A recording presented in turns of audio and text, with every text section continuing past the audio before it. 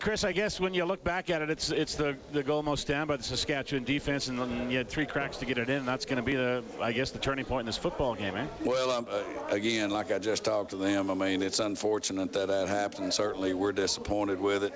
It is the one thing that people will point to, like a quarterback throwing an interception or a running back fumbling, and it's unfortunate we didn't get the ball in. But when you look at the first quarter and you see the fact of all the penalties that we took, there's at least 4 points there. Then defensively, we gave up a couple, PI calls. That's there's 4 points there. We gave up 2 returns in the return game, so there's 4 points there. So you can find 4 points a lot of places in that football game.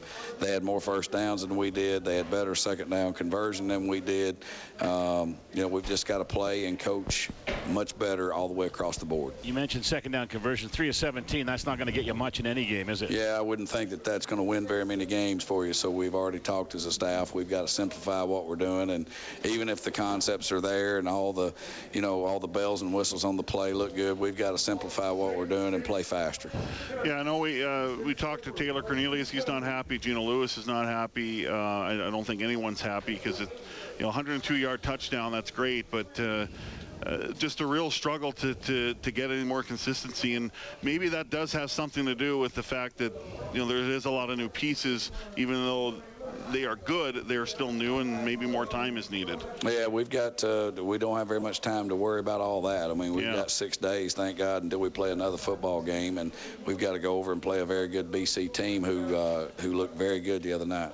A lot of attention on the 3 first-year players in your secondary, and Kai Gray, Darius Bratton, and Dwayne Thompson. I know Gray got charged with the PI, which led to the touchdown. But overall, how did you feel those 3 stood up? I thought they got better as the game got longer. Well, we had a couple of PIs early. I think the first 2 drives we had a PI in each one of those. And, anytime you have a 15-yard play, they're going to get some kind of points. And so we've got to do a better job of playing within the rules and in man coverage. We've got to figure out how to do it without the interference calls.